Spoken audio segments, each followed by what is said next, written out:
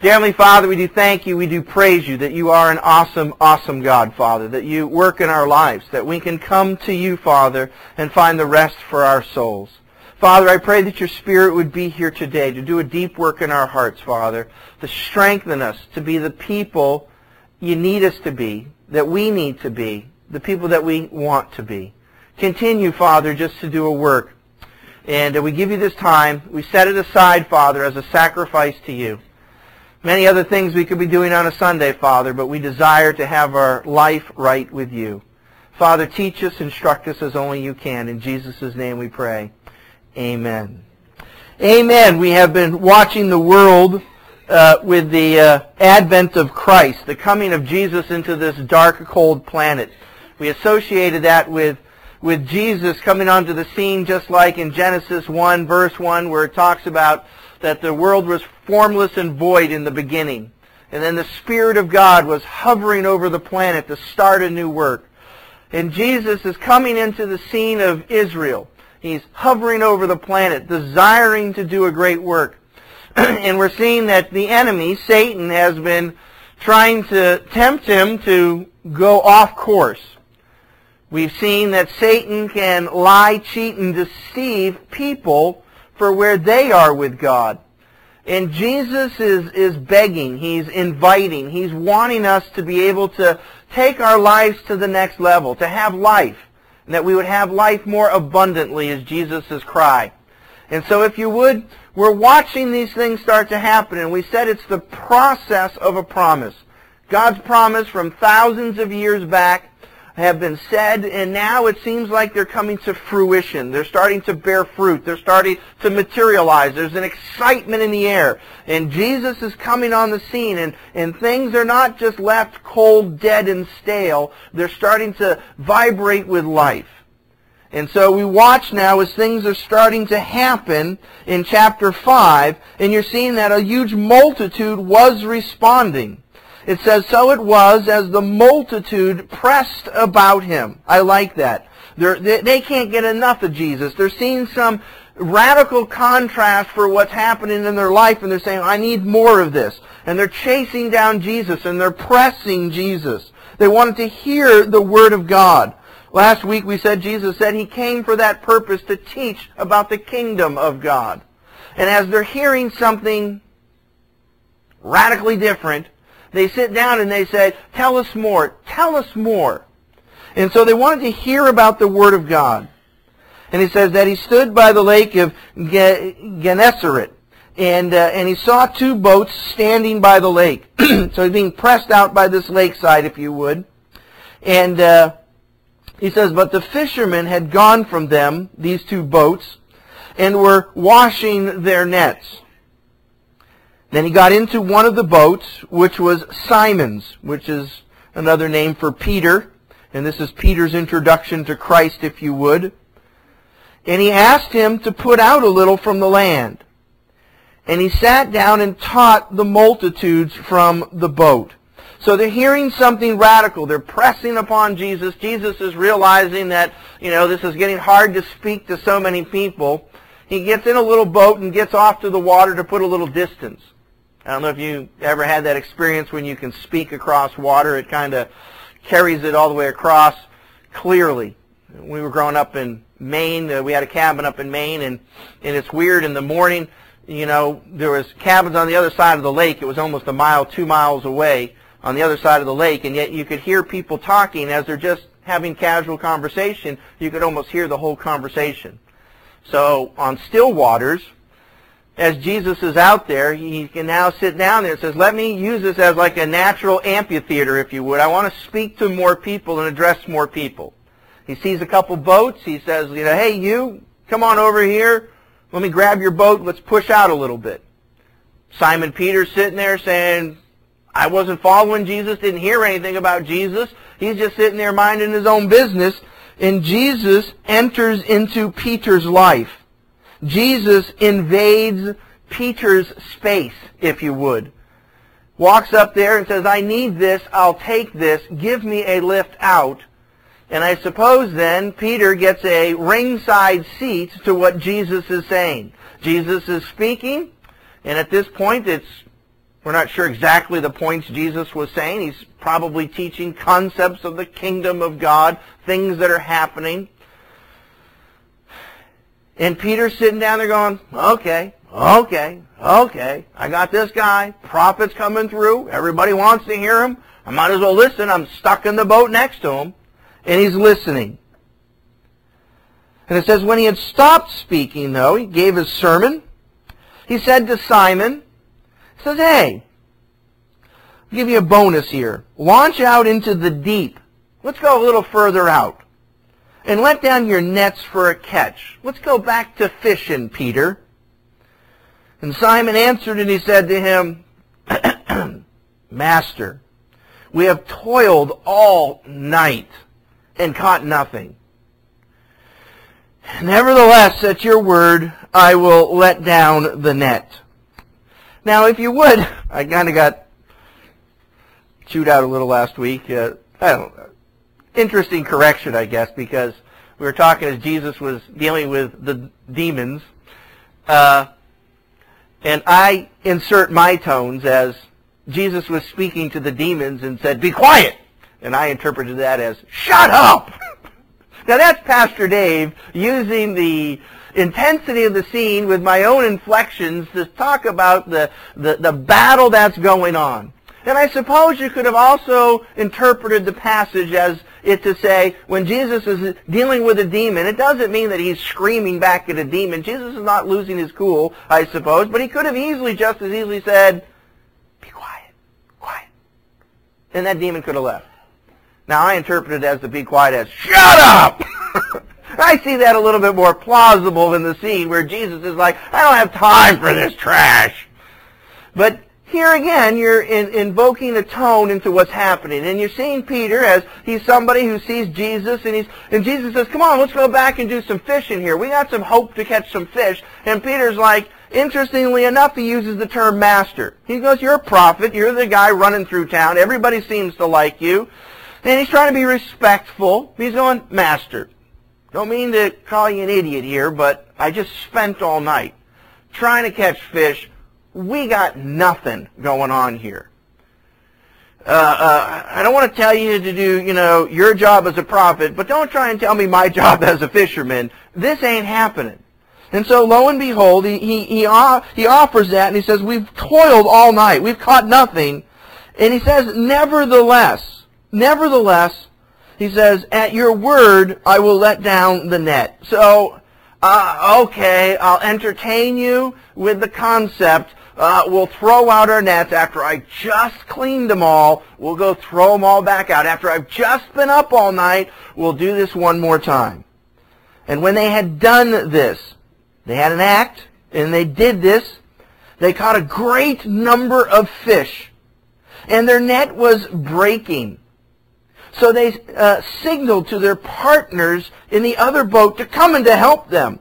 And they came and filled both the boats so that they began to sink. And then when Simon Peter saw it, he fell down at Jesus' knees and saying, strange statement, depart from me, for I am a sinful man, O Lord. So all of a sudden, something happened in Peter. He saw the catch of fish, and as a fisherman, that's what he's trying to do, is to catch fish. He's now saying, I don't think it would happen, but I was proven wrong. And now he sees something in this that all of a sudden makes something click into his head. So I guess he was listening to Peter. And, as Peter's listening to Jesus, he's going, yeah, got ya, okay. All right, you're the prophet. But when he sees the fish, all of a sudden he's broken. All of a sudden, there's something inside of Peter, and notice his response. He says, depart from me, depart from me. I get it. You are holy. I get it. There's something special about you. I get it. I'm a piece of trash. And do you hear him say that? He's going, depart from me. Jesus, look, you don't want to be around somebody like me. I'm a sinful man. In the light of the power of God, something as simple as a good catch of fish, something clicked. I think the message is all of a sudden starting to make sense. And he's going, oh, wow, there's God working here. Wow, I'm not worthy to be in your presence. And Jesus, you need to get away from me. You don't want me, Jesus. I'm dirty. Do you hear that?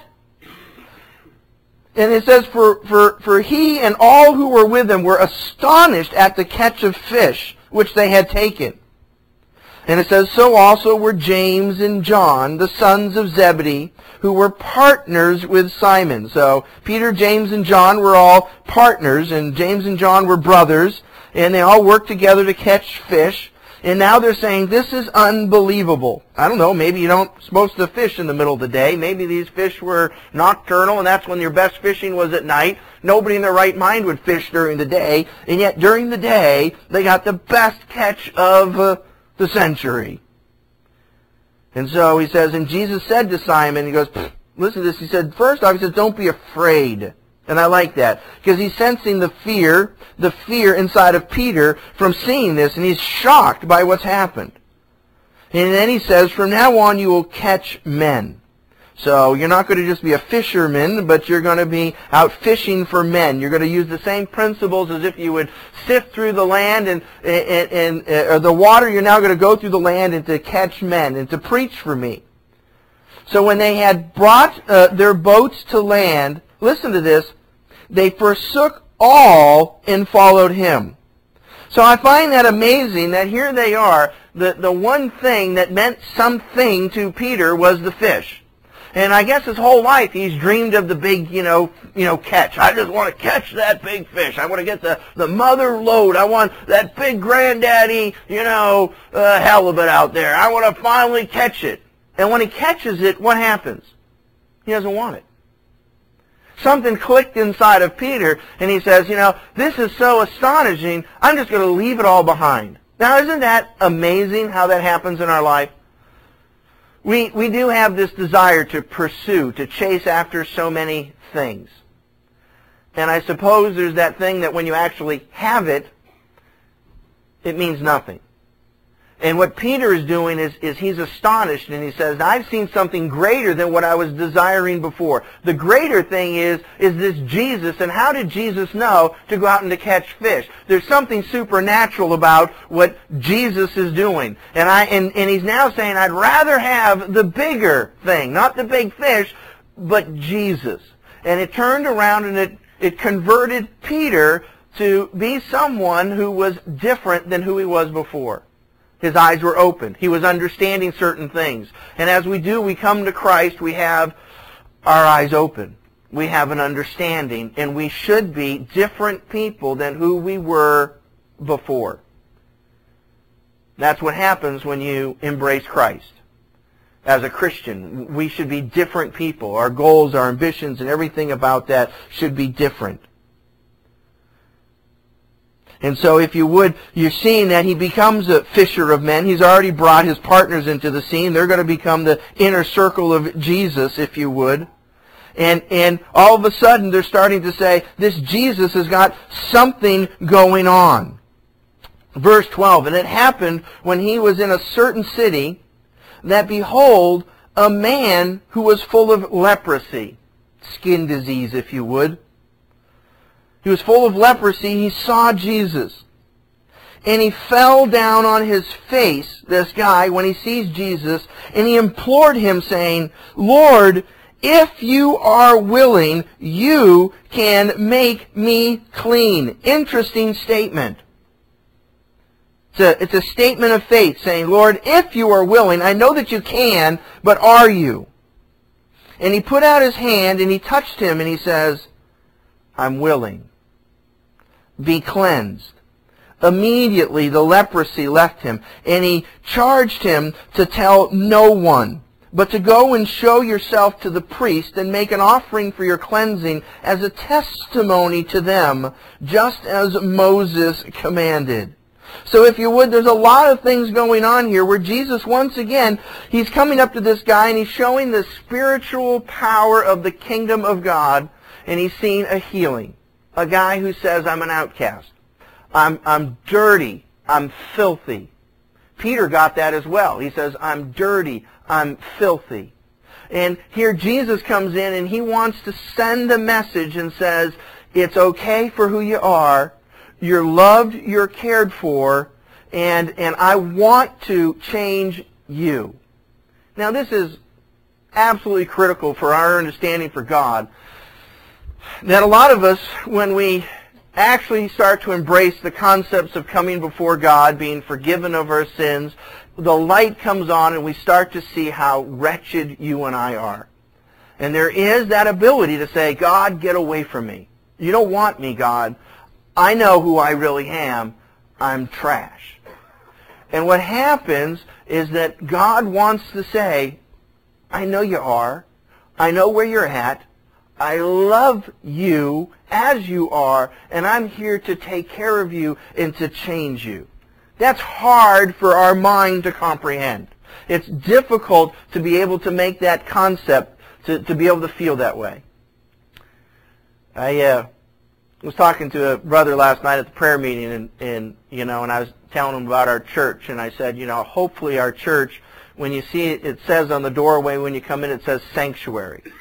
And I think of a sanctuary as, a bird sanctuary. I think of it as a place where if it was a wild bird sanctuary, that the birds could fly into this, acreage, this plot of land, and then that bird would know that it couldn't get shot there. If you flew outside the sanctuary, if you would, you could say, yeah, I'm a rare bird, I'm good for eating or something, and everybody's shooting at me.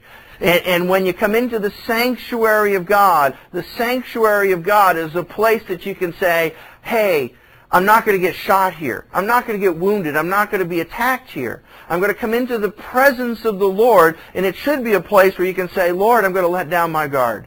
I'm going to let down my hair, and I need to come before you, wretched and blind, poor and hurting, frustrated and wounded. And I know out there in the world, they're shooting at me left and right. But when I come before you, Lord, I need to know that I can find sanctuary. They're not going to be ripping me apart. And you can hear that. The idea is to say, wait a second, God, when I'm out there, everyone wants a piece of me. Everybody wants to attack me. I got to put on the fake and phony airs. I got to impress everybody. I'm afraid of everything. I'm always watching my back. And we have that idea that we're going to carry that into God. Okay, God, if I come to you, I got to do the same thing. I got to cover my back. I got to hedge my bets. I got to sit down there and really, well, I'm going to go into this God thing, but I don't want to go too quick because God could see who I am and take advantage of me. And I'm not going to allow that to happen. People out there take advantage of me, and I won't allow that to happen to me here. And the concept is and you hear these people and they're saying, Peter, and you're hearing this guy with leprosy, and he says, hey, God, I know that you can, but are you willing? Can I trust you? Can I be myself in front of you? I need a place of sanctuary. I need a place to be myself. And hopefully when you do come into the church, nobody starts to shoot you and pull you apart and say, oh, one of you, we don't like you, we don't want you, we don't need you. That's disgusting when a church operates in those parameters. And what the church needs to be is a place to say, you can be you. And I like it. This guy at the prayer meeting last night took it to the next level and said, it's like you have to move from being an orphan to a son. And when we're in the world and we're lost and confused, we are orphans. We're fighting for every scrap of meal. We're always trying to defend and to take care of ourselves, and we trust no one. Where a son, if you're a son in the king's household, when you're part of the family, you don't have to sit down and prove anything. You don't have to fight for anything. You are who you are. And what we need to do as a church is to come from a place of being orphans of the world, coming into the presence of the Lord and turning around and be able to say, I'm a son, I belong. I'm family here. I'm in God's household. God, you're not going to shoot me, are you? You're not going to rip me apart, are you? And Jesus says, no, I don't do that. I love you. I'm here to take care of you. I'm here to wash you. Peter, don't be afraid. Peter, I want to work in your life. I want to change things. And that struck Peter so hard. This man with leprosy was changed radically. And he's saying, wow. Now notice, if you would, that both of these instances are tied into a very radical concept, which is the underpinning of what makes the difference in someone's life. It's called a statement of faith, an act of faith. This guy, when he says, I know you are able, are you willing? There's a statement that says, I believe. When Peter was told to let down his nets and to go out for a deeper catch, out to the deep and to get a bigger catch, he did say, I don't particularly buy this, but nevertheless, at your bidding. He was turning around and he was saying, I'm not wholeheartedly buying this. My heart's not all the way there, but I'm going to step out in faith. Christianity, in order to be enabled, actuated, to be functioning in your life, you have to step out in faith, as they say, make a statement of faith, and that seems to open up the powers of God. I like this. If you were out there fishing, here's Peter, a fisherman, and he says, fishing is you're in a boat, and all this is water all around you. You can't see anything that goes on underneath the water. Especially if you're out in the deep, you might be able to see, 2 or 3 feet under the water, but you have no idea. Nowadays, they got fish finders. Have you ever played around with one of those out on a boat? And they got these little radar, sonar things that go down there, and it will tell you just where the fish are down there. That's kind of cheating, you know what I mean? And you go, oh, I see a big fish down there swimming around. You chase it around, you grab it, throw the hook in front of it, and of course you're going to catch it. But the mystery of fishing is you're going, I have no idea what's happening below my feet. There's a whole nother world going on down there, and it seems like we throw a line here, we throw our nets over there, and it seems like it's really, taking a shot in the dark to get anything accomplished. And so many of us, we feel that we're going through life, and life is just a shot in the dark. I don't know how I get through life. I'm stumbling through life blind and ignorant, and I'm trying to figure things out. And what happens is that you see that we said Jesus was kind of clairvoyant. We used the term. We said that's a witchcraft type term, But I like the term because it says he's clear-visioned. Jesus has got clear vision into the spiritual kingdom all around us. Jesus understands all the things that are happening. Jesus is the one that says, I see what's going on all around you, all below the boat. And he's the one that says, no, there's a big catch of fish right there. Can't you see it? And Peter's gone, no, I don't see it. No, I'm a fisherman. I don't see it out there. You're crazy for going out there in the middle of the day to catch another fish. And Jesus goes, I see it. You throw your nets over there, you're going to have the fishing day of the century. And somehow or another, all around us, there is a whole kingdom, and God it's the kingdom of God all around us, and Jesus is the one that's clairvoyant, clear-visioned, being able to discern into that. He's the fish finder, if you would. He says, I can see all the things that are happening, and he says, when you put your faith and trust in me, you're going to start to unlock the door to start to understand all the different things that are going around you. And you won't be stumbling around in the dark. You won't be blind to the world and the spiritual things around you. You will start to see wonderful things start to take place. A healing of the leprosy. You're going to see the catch that's going to come. And when you understand, all of a sudden you go, well, here's Jesus. I got Jesus. I don't even need to fish anymore. I'm going to get up, walk away from it, and have what's in my heart. And Jesus is trying to scream out a message. He's trying to say, I love you. I care about you. If you trust me, you're not stumbling around in the world where people are just taking pot shots at you and you have no idea where your enemy's coming from. He says, I'm here to bring you sanctuary. I'm here to bring you rest. I'm here to bring rest for your souls. And so Jesus is saying, I am willing. And I like this. He said he was willing. Immediately the leprosy left him. A miracle takes place. Verse 14. And he charged him to tell no one. Interesting concept. And he says, I don't want you just to run around and brag about stuff. He says, but go and show yourself to the priest. To the priest. Well, the priests were going to be, they get to be, the adversary of Jesus, if you would. We talked about how the world was cold, dead, and stale. The priesthood, Zacharias was our example, sitting there in the temple, sees an angel, And he flips out, and then he has such lack of belief of seeing anything spiritual, it says you're going to be mute for the 9 months until your kid's born. And here's this priesthood that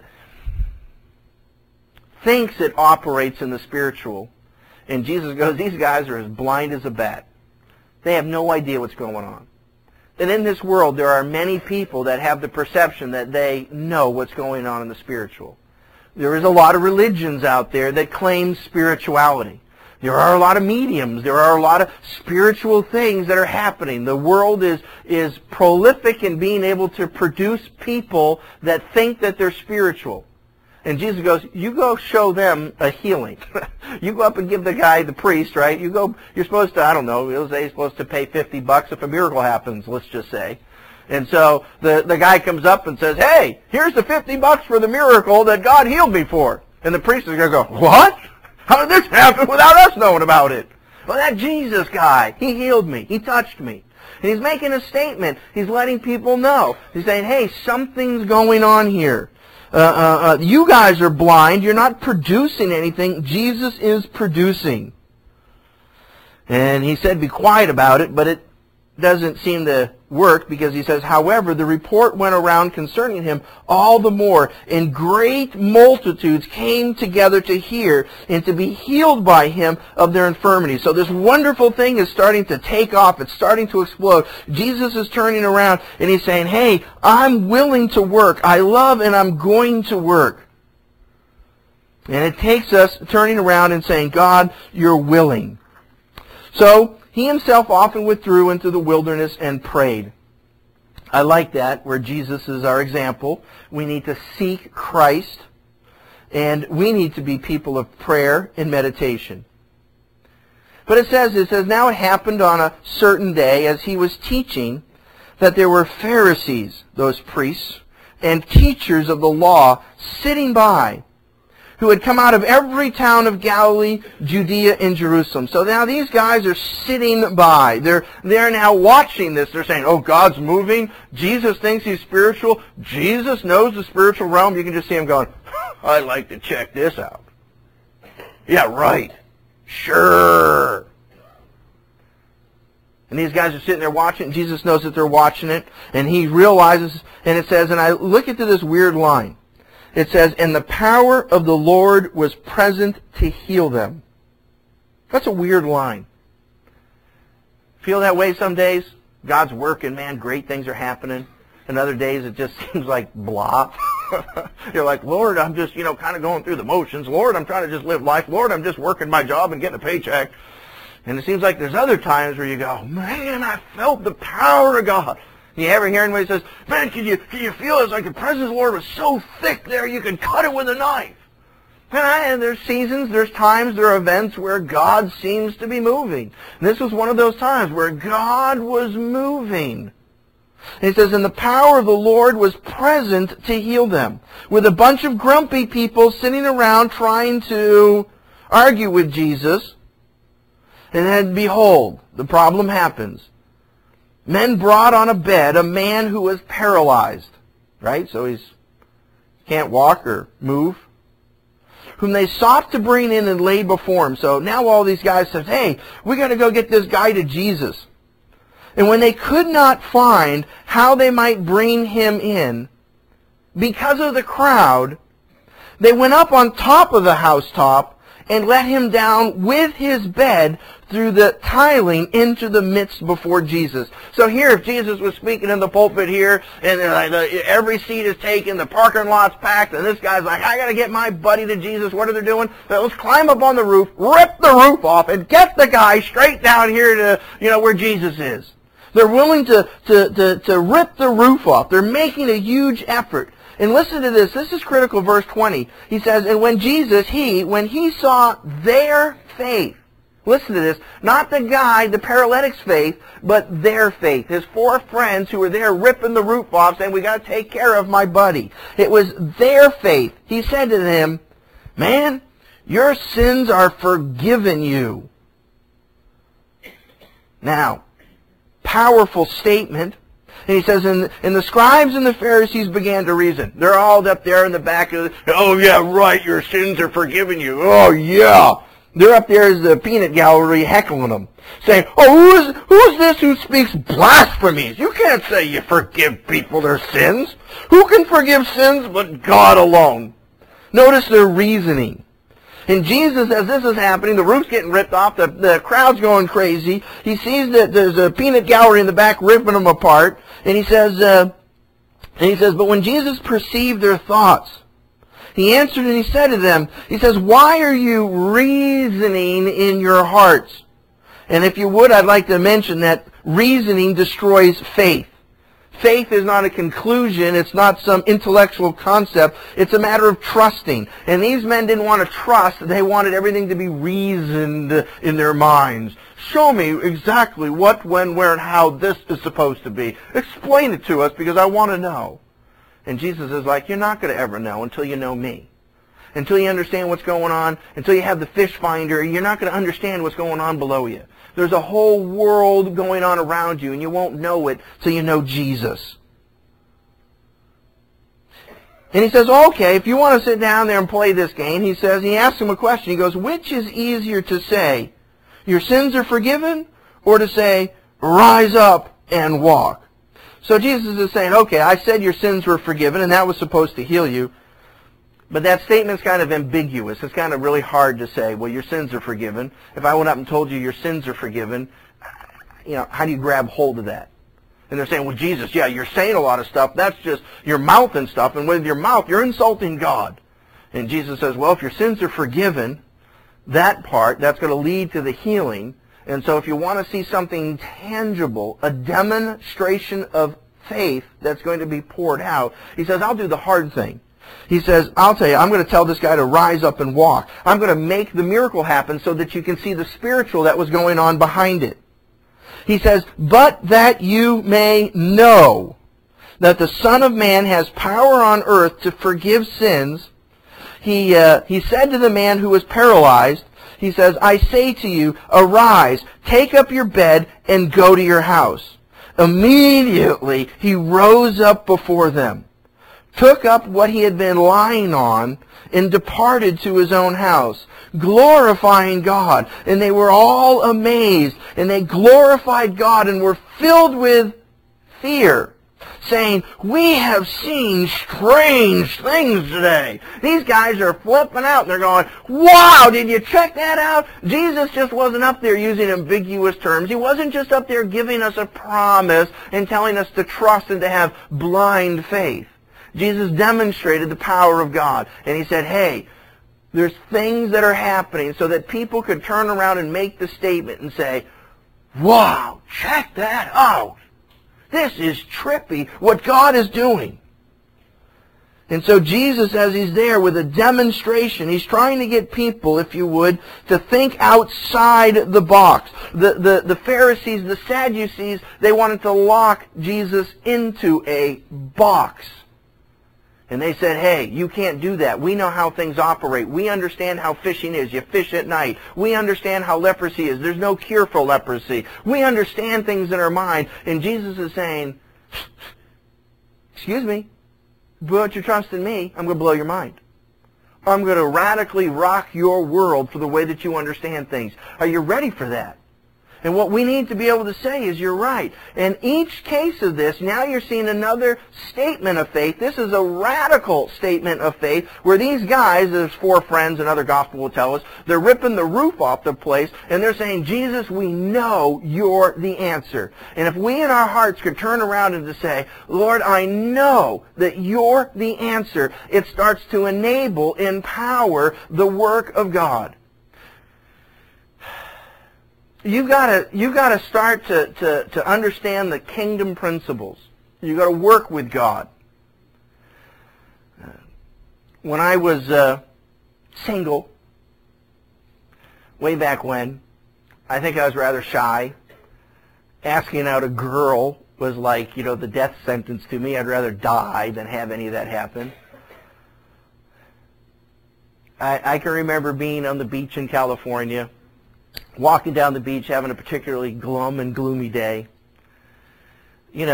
beautiful girl walks up, and, you usually just think that they're going to go look at you and say, oh, you're a dog, and keep on going, And this girl just particularly smiled at me. That's all she did. She put on this big old smile. She looked at me. She goes, hey, how you doing? And, she kept on walking, and Chicken Dave never did anything with it. But, in my heart, it changed my whole day. I turned around and says, wow, hey, wow. And for a guy who can be rather shy, it can be, it can make your whole life to know that someone can come up and smile at you. Someone can come up and do something positive. Somebody can go up and look at you in a positive way. And that emboldens you. It strengthens you to go forward. And I suppose, in a certain sense, the same thing can happen with you and I as we approach God. So many times, if we can come to God and we want to stimulate God, it takes a statement of faith, a smile on our faith, a believing heart to turn around. And if we come and approach God and say, hey, God, you're all right. You're all right. I'm not here to give huge statements of theology. I just want to say, I believe in you. I know that you can. I know that you're able. And I'm telling you, as God sits on the throne, it moves things in the spiritual kingdom. Now you compare that to a guy who can have his wife at home, and he turns around, and when he comes home, and his wife is nag. You need to do this, you need that, you need to do this, you need to do that. And the guy turns around, and he says, man, as soon as I get in the door, I know what I'm going to hear. I'm supposed to fix the fence, I'm supposed to fix that. Why didn't I do this? Why am I late? Blah, blah, blah, blah, blah. You take that same man, and he's going to turn around and says, you know what? I think I can take the long way home. I think I can just, there's no need. I don't want to put up with that. Can I go anywhere else, please? What makes you think God, as he's sitting up there in the universe, he goes, oh, here comes Dave, Nag. He's complaining about this, he's complaining about that, and I'm sure he's saying, shut up, Can you do something else, Dave, besides sit in church and complain?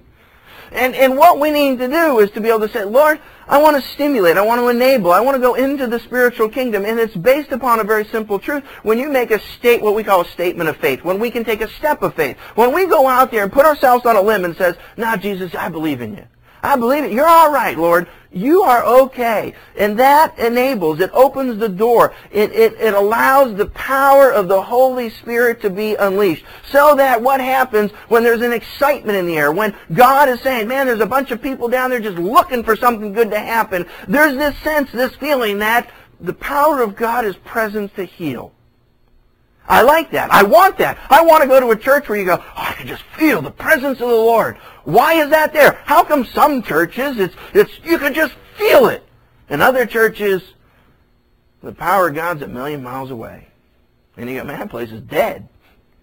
And you go, well, Lord, because as each one of these statements of faith, whether it be Peter, who had his faith invaded, but he said, nevertheless, I'll let down my nets. Whether it be the man with leprosy who says, Lord, if you are willing, I know that you're able. Or if it's the zeal, listen to this, of someone else who's saying, hey, this guy's just saying, I'm a paraplegic, I don't know what's going on. They're ripping down the roof. But his friends had so much faith that they were ripping the roof off to get to Jesus. And when we come before the Lord and have this exuberant attitude and to say, Lord, I know you can. Lord, I know that you're there. And I don't know how this works, but it works. There is a response in the kingdom of God where God is drawn, just like to a beautiful woman compared to a nagging wife, where God says, I want to go to somebody who's going to smile, somebody who's going to be excited.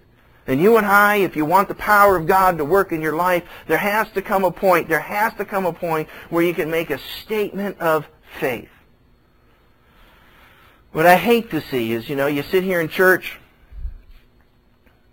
brother is sitting there struggling with sin. Pick your sin. He's struggling with sexual sin. If you're a single man, you're struggling. You struggle.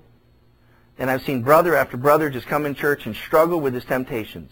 And he says, I'm just going to, oh, Pastor, wouldn't tell me this, but you can see it written all over his face. Man, I was up all night wrestling. I had one perverted dream. I had one image of this. I'm thinking of that. I'm looking at everything. Man, I'm just going through the valley of temptation. He'll sit here in church and go through it, and he'll keep it all on his own shoulders. Then you watch this brother after a period of time, and he's really trying to serve the Lord in his righteousness and his strength to conquer this sickness that he's got. He's beating himself over the head time after time, and then all of a sudden he says, I can't handle it anymore. He goes out, I'm going to go smoke some crack, I'm going to go get a prostitute, and bam! Then all of a sudden, wakes up the next morning and he goes, buddy, what have I done? I can't go back to church, man. People know that I was out. What I did, they're going to hate me.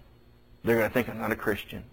And then you watch said brother just then fall off, go off into oblivion, and never come back. And he'll beat himself to death over and over and over again. And you go and talk to that brother and says, man, come back to church. And they'll go, no. I tried that Jesus stuff and it didn't help me. Man, I had to succumb to my temptations, and it doesn't work.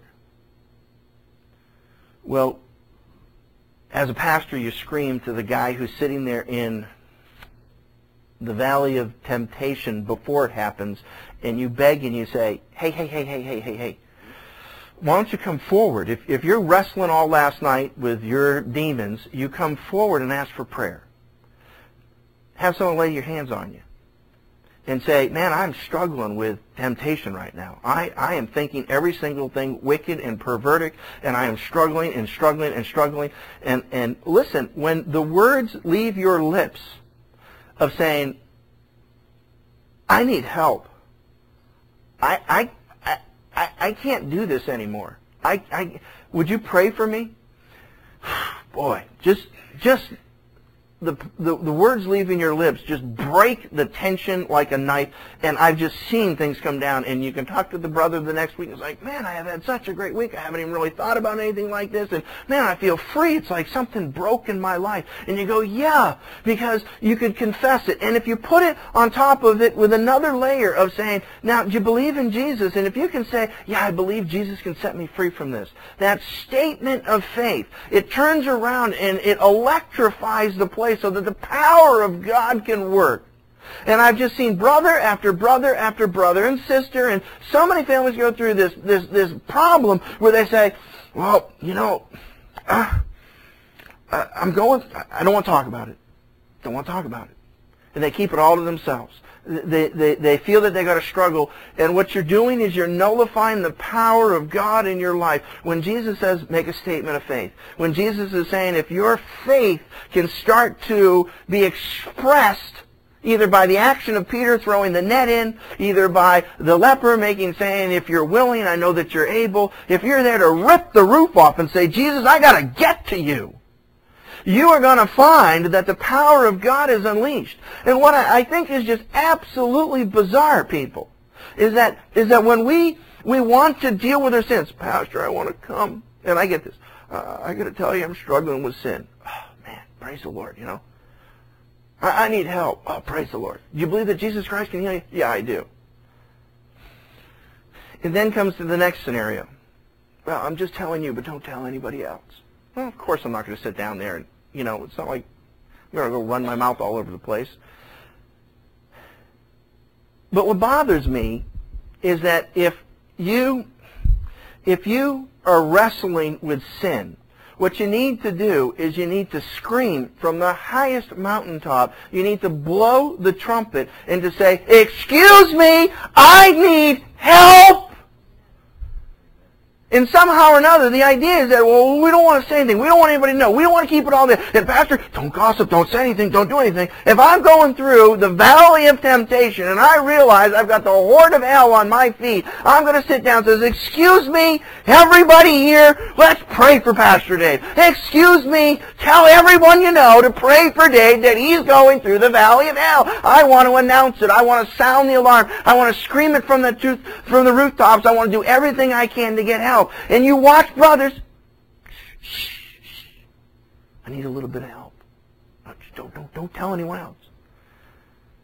Brother, if you need help, tell everyone you know. Say, hey, you know what? I'm really tempted. I'm thinking every dirty thought. I want you to call me every hour. Can you do that? Can you call me every night? Can we get together and pray? Hey, Saturday night prayer meeting, I'm there. I'm there for this. I'm there early in the morning. I want to go through everything. And I want everyone to know I'm struggling with something. There's no crime in saying, if you come to the church and says, I'm struggling, you listen. I don't care. You're not going to get shot here. You're not going to get pulled apart. It's a sanctuary. You're allowed to be able to say, man, out there I'm getting ripped to shreds. Man, they're shooting at me left and right, and they're trying to kill me.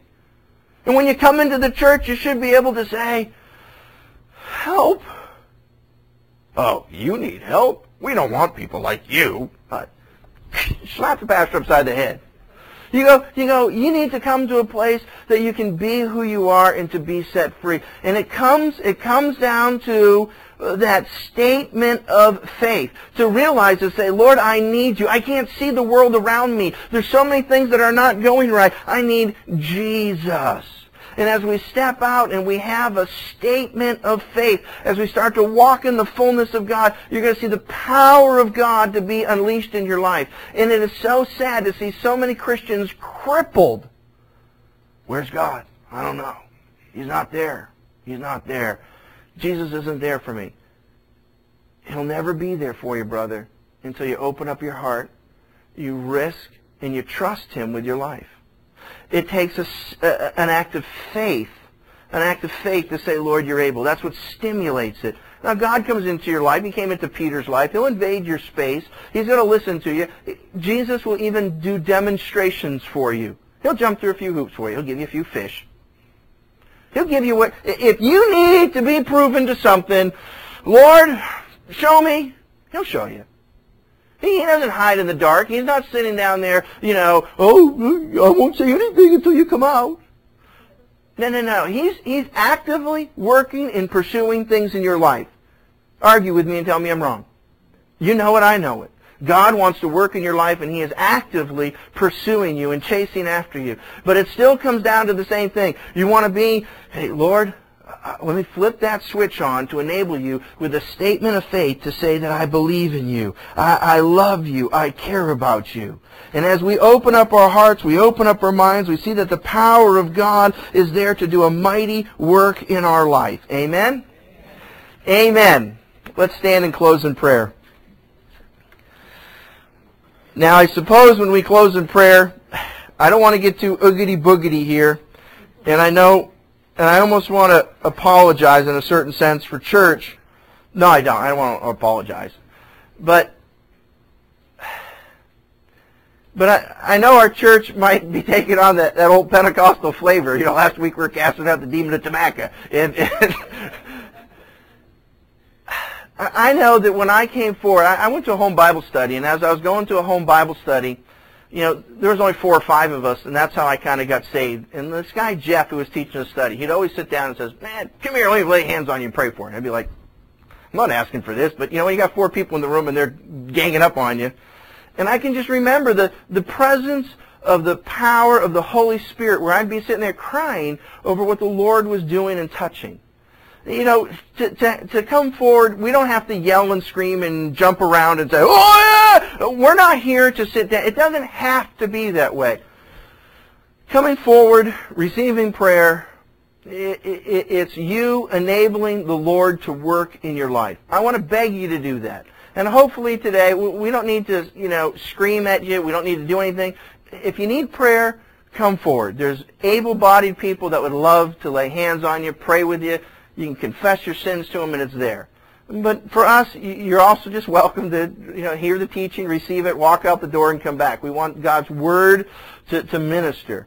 But please, don't miss the opportunity. And I said, Lord, as I was preparing the message, I just want a funny one. Let me tell a few jokes. It's been so thick. It's been so intense the last few sermons. And yet the Lord is saying, Dave, people need to know that they can trust me. They need to know it's okay. And the Lord might be saying again, talk about something. Come forward, express yourself, and be changed. And that's all we want to say about it. As Chris will come up and play, allow the Holy Spirit to work in your life. and be open to the power of God to make a simple statement. Amen? Let's pray. Dear Heavenly Father, we are in need of our sanctuary. Father, we need you to do a mighty work in our lives. Father, even I can admit that I hedge my bets. I hold back. I give you half a heart, Father. I pray that we as a church could open up our hearts to give you our whole heart, to turn you on, Father, and to stimulate you, that switch would be in the on position, and that we would make a profession of faith. The words would leave our lips to say, Jesus, we believe in you. Jesus, we trust you. Jesus, we need you. Father, there's a world out there of stumbling around in the dark, and we need your fish finder. We need to be able to find our next meal and have that abundant life. Father, start to do your work here today. Demonstrate for us, Father, the power of your Spirit. We're your children, Father. We're your sons and your daughters. We're no longer orphans, Father. We need to be at home and at rest in you. I pray, Father, that your Spirit would just continue to draw us, to fill us, and to touch us, Father. In Jesus' name we pray. Amen.